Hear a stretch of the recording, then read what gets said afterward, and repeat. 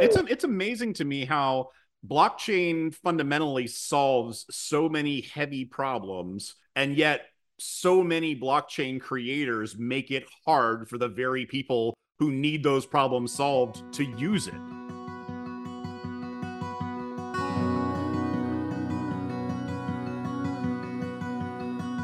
Good morning, good afternoon, good evening, everyone. We're now off into 2024.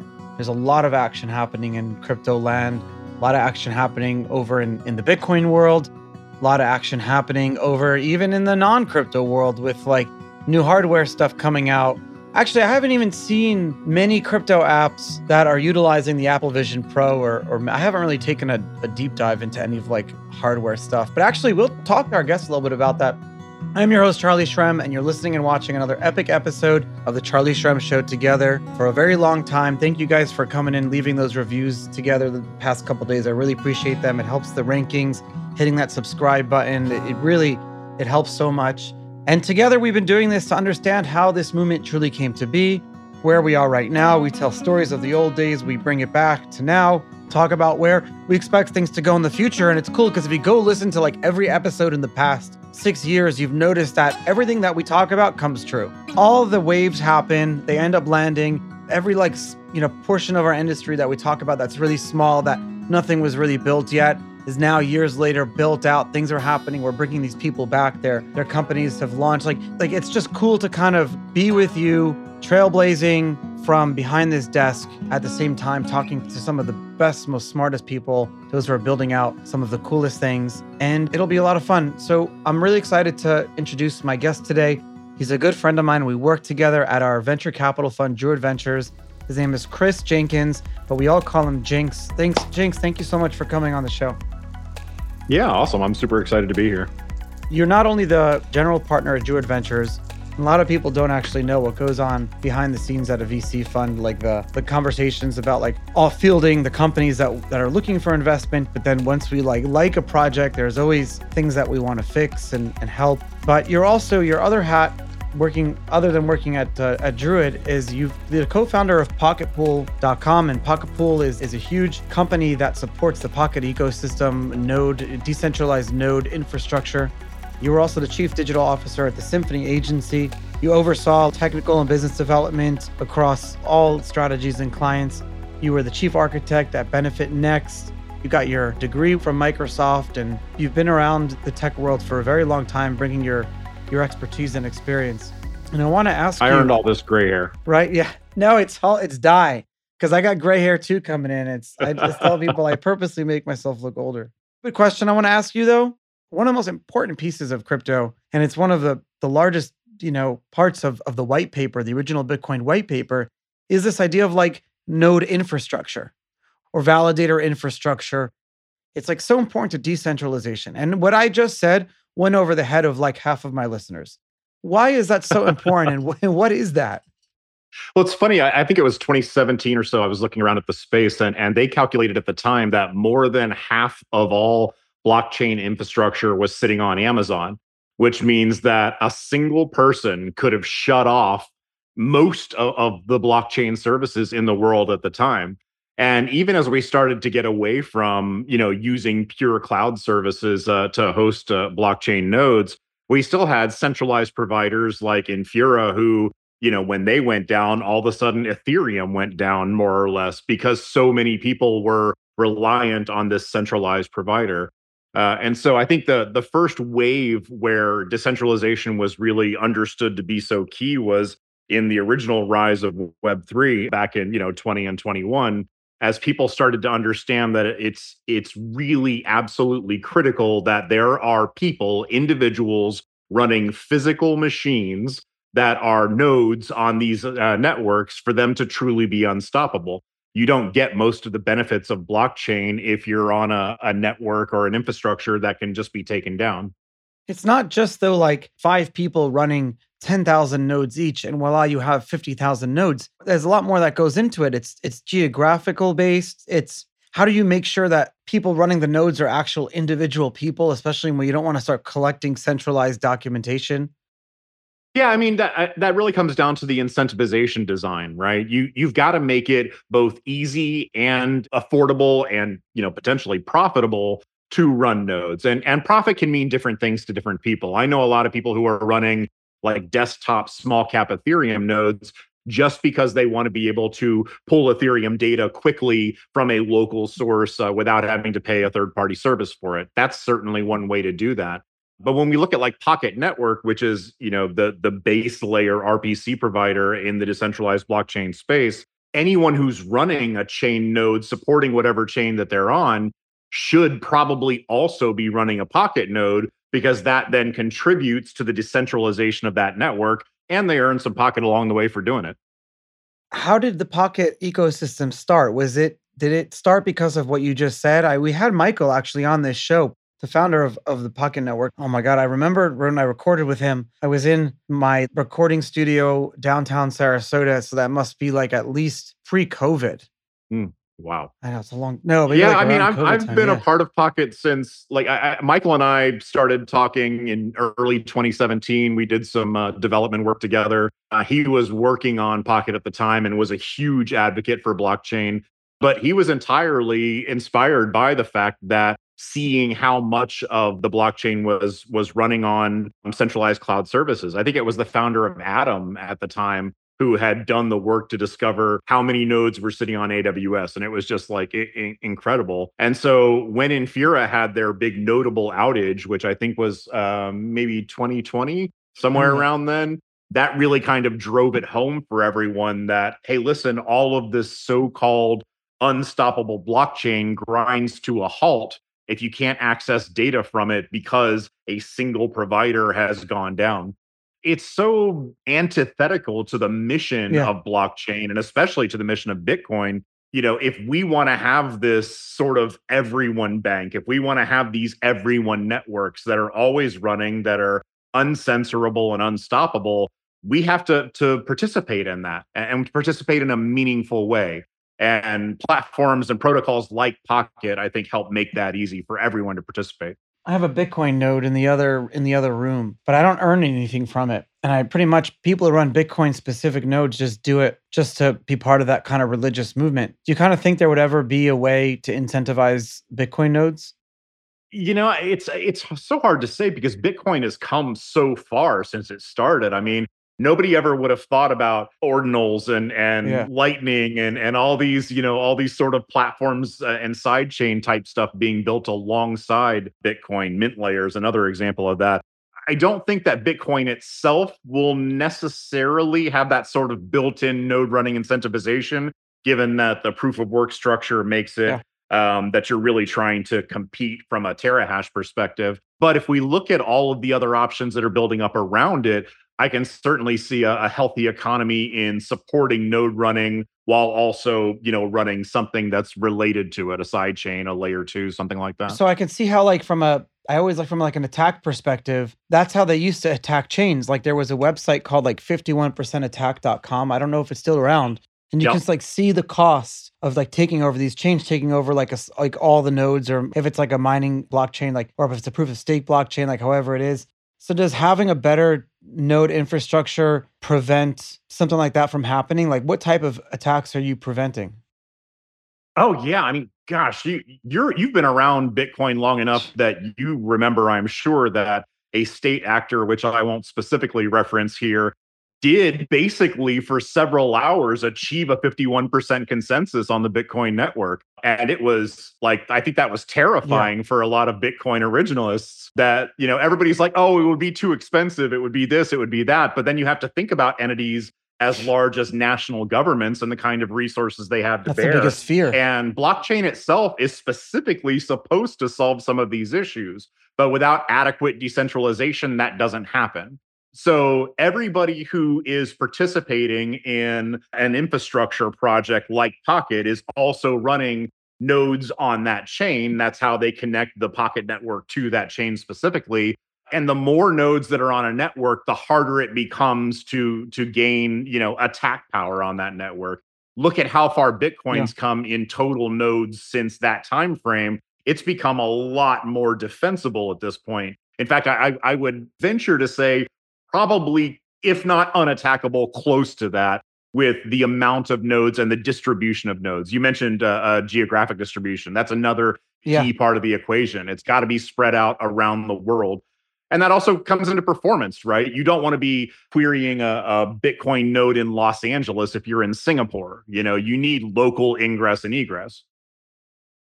I wish I knew you back in like 2016, because 2015 even, because there were the block size war that was happening. It was really bad. Like, that's why you got Bitcoin Cash and Bitcoin Satoshi Vision and that whole like CSW thing of the fake Toshi coming in and claiming he's Satoshi and being able to spin off his own. Like, he was able to take advantage of a war that was already happening within the Bitcoin community over like increasing the block size. And I wish I knew you, because it's not that it was so black and white. It wasn't. But you couldn't find people to properly explain the problem. And then everyone who could explain the problem was always trying to explain their version of the solution. And it was so polarizing. And it was such a, like, do we raise the block size or not? But there were so many factions of people that wanted different things.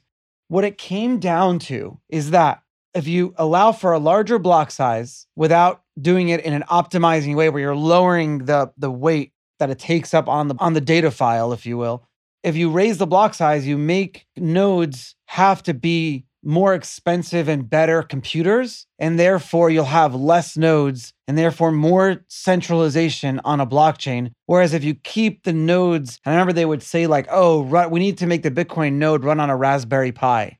That was like the whole thing. Is there any like truth to all that shit? Like, what went on there? Yeah, I mean, there is a lot of truth to that. We've seen, one of the funniest stories of my blockchain career. Around 2015 or so, I was still working from home, working on the first startup that I actually got some success in. And I had a work computer and I was looking at Bitcoin mining, and I installed a miner, and I was like, hey, I want to play with this. We'll spin it up and see what happens. And so I started it, and the fan on my machine started going nuts. It was like whining at max RPMs. And I'm like, whoa, whoa, whoa, whoa. This is my work machine. I don't know what this thing is doing here. I'm not trying to get into all that. And the next day I found Dogecoin and installed their little thing, and it didn't seem to be taxing my computer at all. So I was like, woo, this is so fun. And I ended up mining like a significant number of Dogecoin Awesome. over the years that I was running it. But then I look at what that would have been if I'd really just left that Bitcoin miner running. The complexity factor or the difficulty factor in solving Bitcoin hashes, right, is something that, is sort of a built-in protection over time, that the more people participating in the network, the higher that level of complexity gets, and the harder it is to win the race, so to speak. The rotating L1 thesis that Chainlink God wrote talked about this problem quite a bit. Every new L1 that's coming into the space is coming into the space offering speed and ease of use and less resource usage and all the rest of that. But it's because they don't have much data in their chain. And over time, as usage increases and network congestion begins to form, and the amount of data that has to be synced in this distributed ledger, that all builds up. They become just as congested and slow as other L1s. And so every single one, like, that's just the thing, right? And so it really takes a fundamental change of architecture to get around these problems. That's why we have rollups now, for instance. We used to joke about speed running Bitcoin shopping for double and triple spend attacks at the mall way back in the day, right? Because you needed 10 6-minute verifications or 6 10-minute verifications the other way around, but essentially an hour before the transaction was fully settled, right? And so the question was, if all the stores in the mall accepted Bitcoin, how many stores could I hit and spend the same Bitcoin before my first transaction was fully settled, right? All I needed was different points of sale within a runnable distance.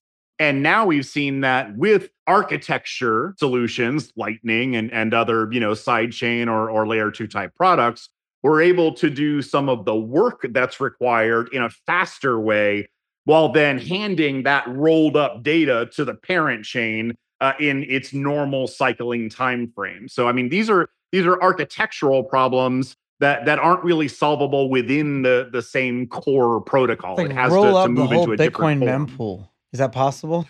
Just roll it up into a ZK roll. Yeah.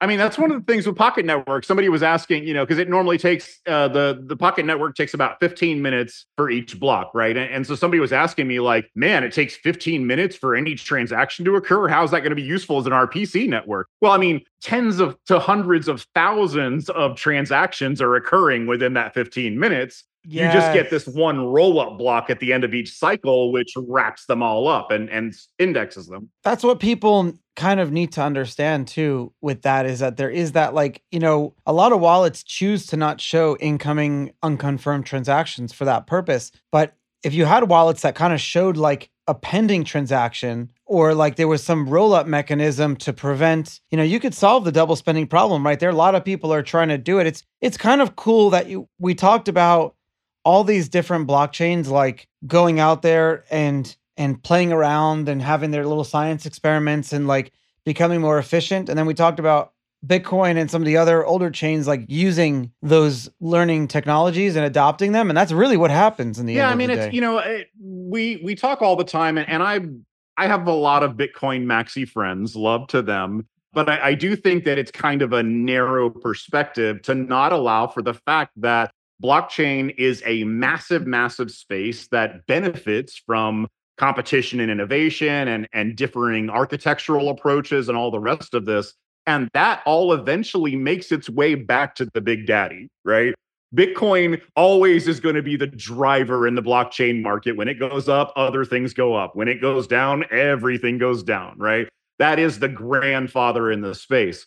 But if we only ever worked in the Bitcoin space, we wouldn't have transformable encrypted data right now. We wouldn't have the ability to do lightning fast transactions on the Bitcoin network right now. When we talk about Bitcoin as money, right, it needs to be able to act like money. And money doesn't take an hour to settle.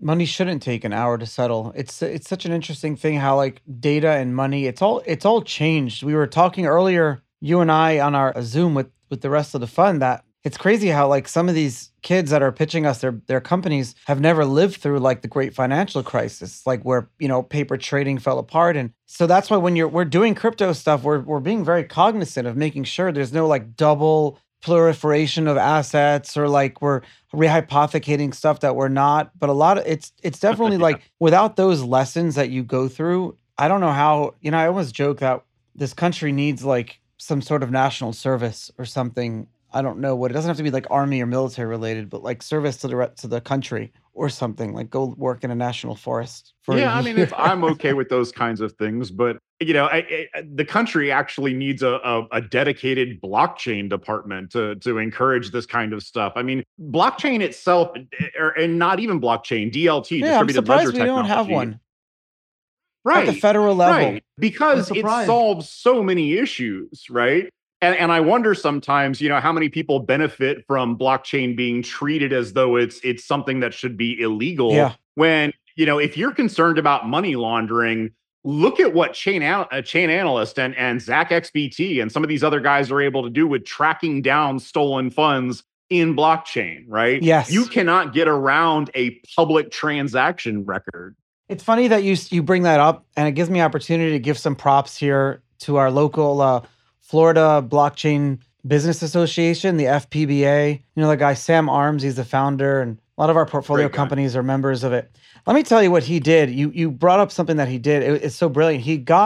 He's so forward thinking when it comes to politics. He got the governor to create a blockchain like advisory board, kind of like what you're talking about, not on the federal level, on the state level here in Florida. He, knowing full well that the governor's office will just appoint like lackeys that don't really like blockchain. He knew that. Right. And he knew that they were going to come out with a report, which they did, saying that blockchain was going to have nothing. That going to have no help. But what he realized, he's like, Charlie, now that office is established and it doesn't cost the state anything, people will cycle in and out of those roles. It's just creating that first kind of flywheel effect. I'd love to have that. Yeah, sometimes, I mean, we talked about this the other day with buying cars, right? For anybody who doesn't know, never, ever, ever buy the first model year of any vehicle. They've got to work out all the bugs, right?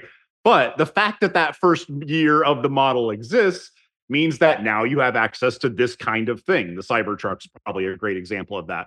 And opening up any bureaucracy, it never gets smaller, right? It only maintains its size or grows. So now that this blockchain office exists, it's probably going to be there forever. And eventually, at some point in time, somebody who has come up into the political arena, who's been around long enough to understand blockchain and cryptocurrencies and how it all works, is going to sit in that chair. Oh, yeah. And when it does, we'll probably see some useful legislation get developed around it. You work with a lot of companies helping them on their consumer facing presence, whether it's like their product and how they sell it to their customers or their website. Is there any like common denominator thing? A lot of listeners of the show have their own small crypto businesses, are doing something like a side hustle. They're earning money. I will say that most of the listeners are earning money in crypto somehow, holding, earning, working in it. They're doing something related. Do you see any common denominator, any tips you can give or advice? Web2 SaaS companies in particular have spent like the last couple of decades learning how to optimize for user experience, right? And the way that works is this: I identify who my user is in detail, not some generic demographic, white guy 42, whatever, right? But Yeah. like literally, okay, Jinx is a general partner at a venture capital fund that focuses on blockchain. What are the problems that he faces, right? And then I look at what I'm offering and how what I'm offering solves that problem. And I need to draw a map between those two things, right? The user that I want and the solution that I'm offering and how to get them to convert into that sale. And that map should be as short a step as possible from A to B. Let me show up, immediately understand what you're offering in the clearest way possible, limit the buzzwords, limit the jargon, limit all the rest of that, make it dead easy for me to understand the solution that you're offering, and more importantly, to buy that solution. One of the jokes that we had running in the blockchain space for a while is, oh yeah, this is easy. So you just convert frog token to ST frog, and then you stake it over here on the bar curve platform, and then you draw a collateralized token from like, Yeah. no, if your thing takes 12 steps, that's 11 too many. It's so true. It's so true. It's like, and a lot of the times too, I'm thinking about a good idea, and then I end up asking myself, am I creating a problem or is this a real problem that I'm solving? And like most of the time, I'm like creating a problem just because I want to start a new business. It's amazing to me how blockchain fundamentally solves so many heavy problems, and yet so many blockchain creators make it hard for the very people who need those problems solved to use it. That's how I'm starting the show right there. That's like the tag. Like that's gonna the hook to make people listen. That's to our the rest of the lead-in show. teaser. It's so true. No, but it's getting better and it's changing. And unfortunately, we need bear markets to learn this shit. Yeah, it's Unfortunately. funny how in the exuberance of a bull run, anything that produces a block every 10 minutes or so can get $10 million in funding. But it's my new blockchain powered bidet, right? Every time it cleans my ass, it 10-minute produces a blocks, block. 10 million in funding. That should be our slogan. But the bear markets are really where the meat hits the frying pan, right? You either make bacon or you Yeah. don't. That's a necessary stage, I think, to flush out all the stuff that shouldn't be there and to see what the market really needs. And if you're building a blockchain powered project right now, especially in the consumer facing deep end segment, you're trying to onboard normies. And It's you true. need to understand that it needs to be normie simple. What are your thoughts on the Apple Vision Pro? Is it more of the same or is it like the watershed moment next level? We used to joke back in the day that you could invent anything, but until Apple released a knockoff of it, it wasn't going to be popular. So far to date, that has always proven true. I was a Google Glass user back in I 2011 had one or too, yeah. 2013, I guess, in that region, and we were experimenting. A lot of people don't seem to understand that that was a prototype program, not a retail product. I actually ended up getting 3 different versions of the device while I was in that program. That's what you were paying for, was access to the program. I remember it was like a developer Yeah, and program. and it was just a total moonshot. They were asking the question, if we allowed people to do computing from a facial heads up perspective, what would be the use case of that, right? And in the last 10 years, we've seen a number of attempts at it. I've looked at and used a number of those products along the way. Apple now is taking a stab at that marketplace, and with their engineering cachet and their marketing prowess and all the rest of those things, I think we will hit a wider adoption, probably the widest adoption that we've seen since the Oculus Rift came out, right? Yeah, good point. And again, though, this is their first model year. I would recommend waiting for year 2 or year 3, unless you're a bleeding edge adopter. No, it'll get cheaper and smaller and better. That's how longer it always battery happens. life. That's how it always works, right? Let a product get a little mature, then jump in. Unless you're a gadget nerd and you just want to be first out of on the block. I don't think that we're there yet in AR, MR, spatial computing, whatever they want to call it. I do think that battery life needs to get better. CPU and GPU power needs to get more micro in size total. And this comes from somebody who has been an AR fanatic since it was a thing in science fiction. I'm excited about these products, but I don't think we're quite there yet. Yeah, I don't understand why for there at this spatial computing, I still can't get my Roomba to just stay in one room. Those little laser things, they don't fucking work. Oh, God. I have 2 of them, and I have exactly the same problems. And by the way, Roomba, create a web app, please. I can't draw maps on my phone. They make Roombas now that mow the lawn, and I could just see them like rolling off of people's seawalls in Florida. And killing the neighbor's cat. That's going to be the case. Man, thanks for coming on the show today. I really appreciate it. Absolutely, man. I love your show. Love your work and everything that you've been involved in. I love working with you. You're one of those pieces of Bitcoin history. We have a lot of fun. That's the best part. I will say the last year and a half has just been like I really say that I have fun going to work. It's a lot of fun. I don't ever not look forward to any of our Zooms. It's just a good time, no matter what we're doing. We have the most boring conversation. It's just we're always having a good time. As a startup founder and operator prior to being here, it's really nice being on this side of the table and being able to directly contribute to the next generation of startups coming down and going, you've got a great idea. You deserve a shot. Let's make it happen. All right, man. Have a great weekend. You got it, brother. Talk soon.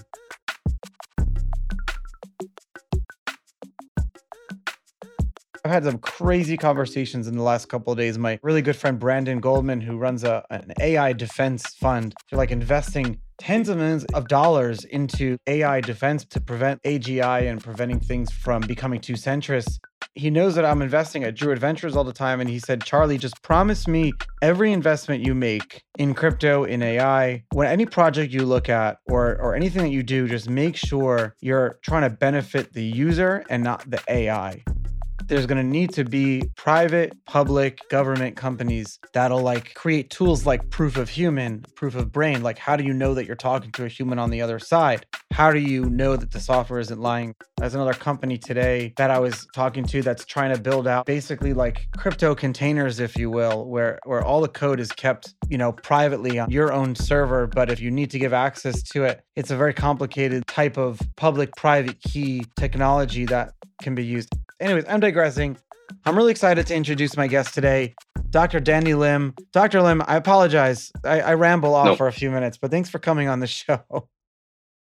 Yeah, thanks, Charlie. Yeah, thanks. It's been a crazy couple of days. My head has been so deep in AI defense. I mean, what do you think about all that? Do you think it's something we should care about? Yeah, definitely. AI is a trend. Recently, the Sora, the publications of Sora, I think it's amazing. Finally, someone can use it. Then I guess there are a lot of job cutting of Hollywood people. I think it's a dilemma, or rather an issue that we should actually look into, right? How can we protect our interests, or rather our privacy with AI? I think I read something yesterday saying that the big model of AI, we need to keep feeding them data. So for a website, there was a robot.xtxt. Basically the rule saying that I don't want your robot to take my data from my website. But AI right now seems like they just don't care about these rules, and then just download whatever they want to feed the big models. I'm seeing that actually AI, or rather the machine learning stuff, are trying to overcome the systems, or rather the rules, the custom that we set. So that might be an issue in the future. How do you prove that a user, and there's no answer to this, but how do you prove that whatever on the internet is not an AI but a user itself? Because what's happening is they're creating viruses that just emulate what a user would do.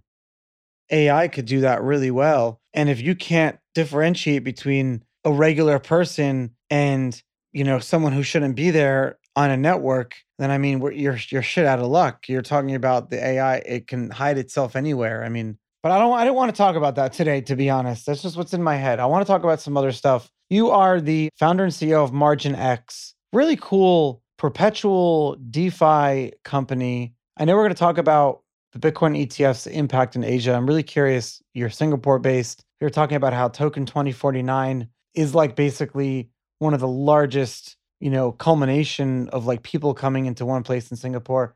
What is MargainX? What do you guys do? Right. So MargainX is a perpetual DEX. So what we did is a bit different. Is we actually this protocol, or rather this freedom called ALO, automated limit order book system. So basically, users just provide liquidity. Then we will just like MM. So we will populate the orders according to the XY equals to K equations. So users can trade the perpetual just like MM, but without the market maker. So, but it's an limit order book systems instead of a swap. So this is what we did. So we actually make the so-called the order book, or rather the perpetual order book, become so easy that not even the middleman market maker needs to come in to provide liquidity. How do you not need to have a market maker? We just had on a previous episode talk about market makers. Do you think there's no need for them, or they would adopt the software? The MMXY equals to K. So we actually modified this equation. Then we put in some funding rates, because the current MM model, they only cater for spots trading, not perpetual. So we actually modified this algorithm, make it even if the order book without the interference of market maker, the order book will be populated by the algorithm itself, just like the current MM, but with the funding rate equation and the liquidations equations. Do you foresee any like regulatory challenges in the future in the US? I think we need to differentiate like what they are actually looking at. So if we are looking at like the tax thing, I think Great yes, I mean there will definitely come in. But if we make it more like from a trading perspective, so if we make it like just an MM model, or even with the decentralized features and elements in it, just like Bitcoin. So I think for that particular points, we're good to go. But for the tech side, as in the protocol will make money, and then it's a decentralized protocol, we'll set on some IP barriers issue, like 100% guarantee that there will be no US users will be coming in. So I think that there will be some issues, along the line. Okay. Yeah, I mean, you could do your best, Right. and you have to do your best. Yeah, I'm sure you would like to see some like good US regulations come out that allow you to like accept US users, but it's like that's what's just going to happen in the short term. Right. Like if we're about to enter a bull market, or we are in one, no, not yet. I'm market neutral. We run a decentralized protocol. So, and then for us is when it's the bull market, then we see the trading volume will going up, which we are actually happy. We are seeing more users and more trading volume, and then there are more interest in decentralized protocol. Is that happening now? Yeah. We are actually seeing the trading volume is spiking. Okay, good. Yeah. Compared with our performance 6 months ago, obviously we are doing pretty good. I mean, it's an uptrend, I would say. But are we seeing we are at the bottom of the bull market, or rather the beginning of bull market? I can't really sure that, as in there are so many factors we haven't actually factored in. Halving is one, then the Fed rate reduce, and then there are so many things. There's so many things. Yeah, there's just so elections, regulations. Right.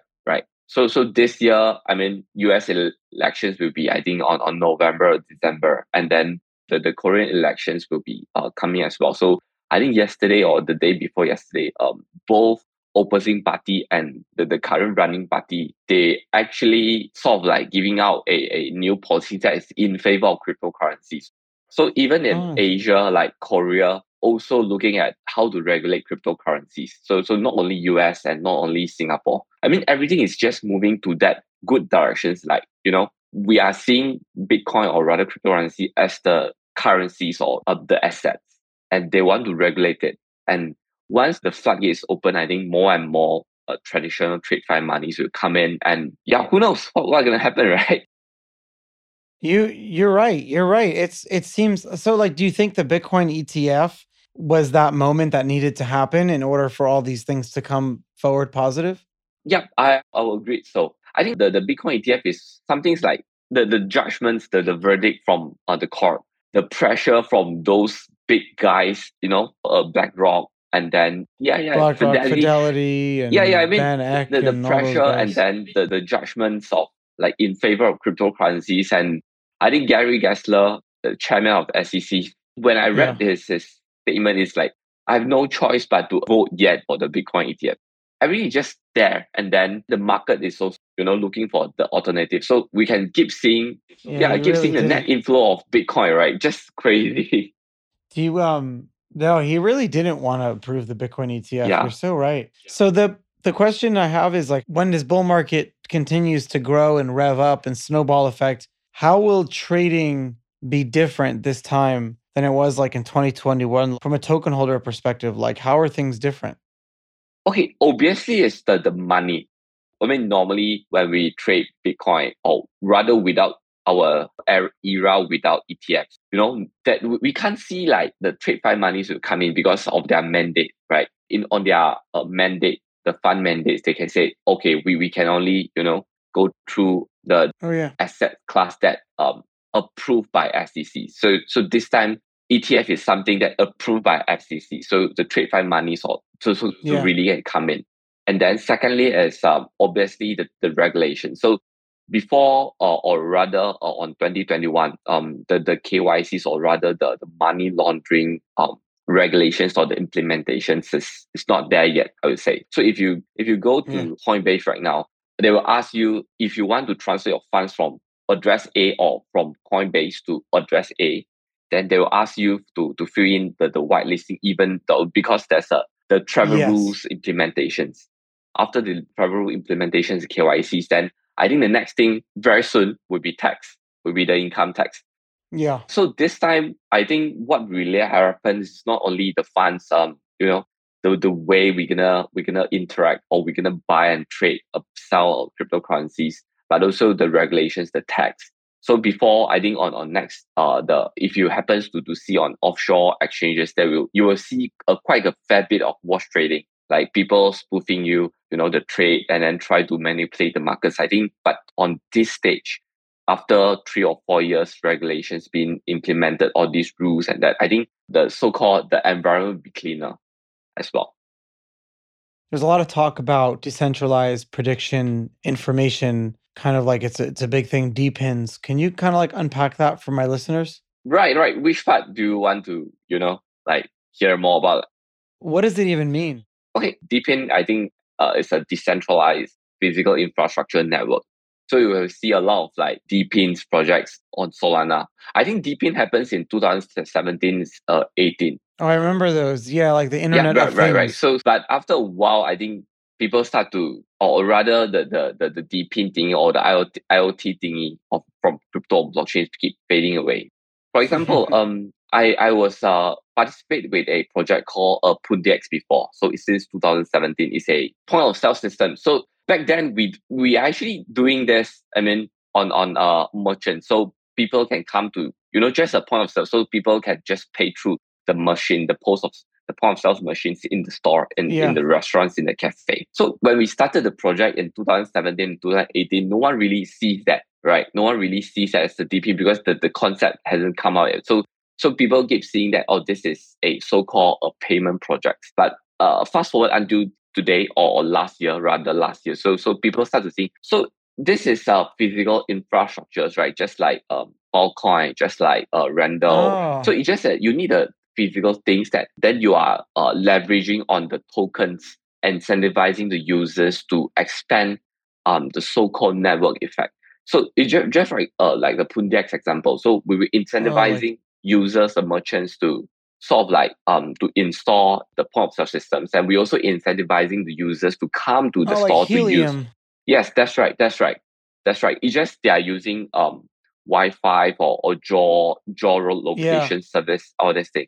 So I think Solana phone is kind of doing that, like a mesh network or whatever too, right? Right. That's right. So I think DePIN is something that we are leveraging on tokens, or rather cryptocurrencies, to expedite or to expand the network effect of that particular blockchain or cryptocurrencies that can benefit users at the end of the day. Very cool. Well, Doc, I really appreciate you taking the time and coming on the show today and teaching us. I really appreciate it, man. Thank you. Have a great day. It's nighttime for me. It's morning for you. The cycle of life continues. Thank you, Charlie. Thank you, everyone. Nice to meet you again. Thank you. I'll see you later. We're going to have your show notes and information, like your Twitter and everything in the show notes, so people can follow you. Thanks to my listeners, and leave reviews, please. Have a great day. Thank you very much. Thank you, guys. Thank you, Charlie.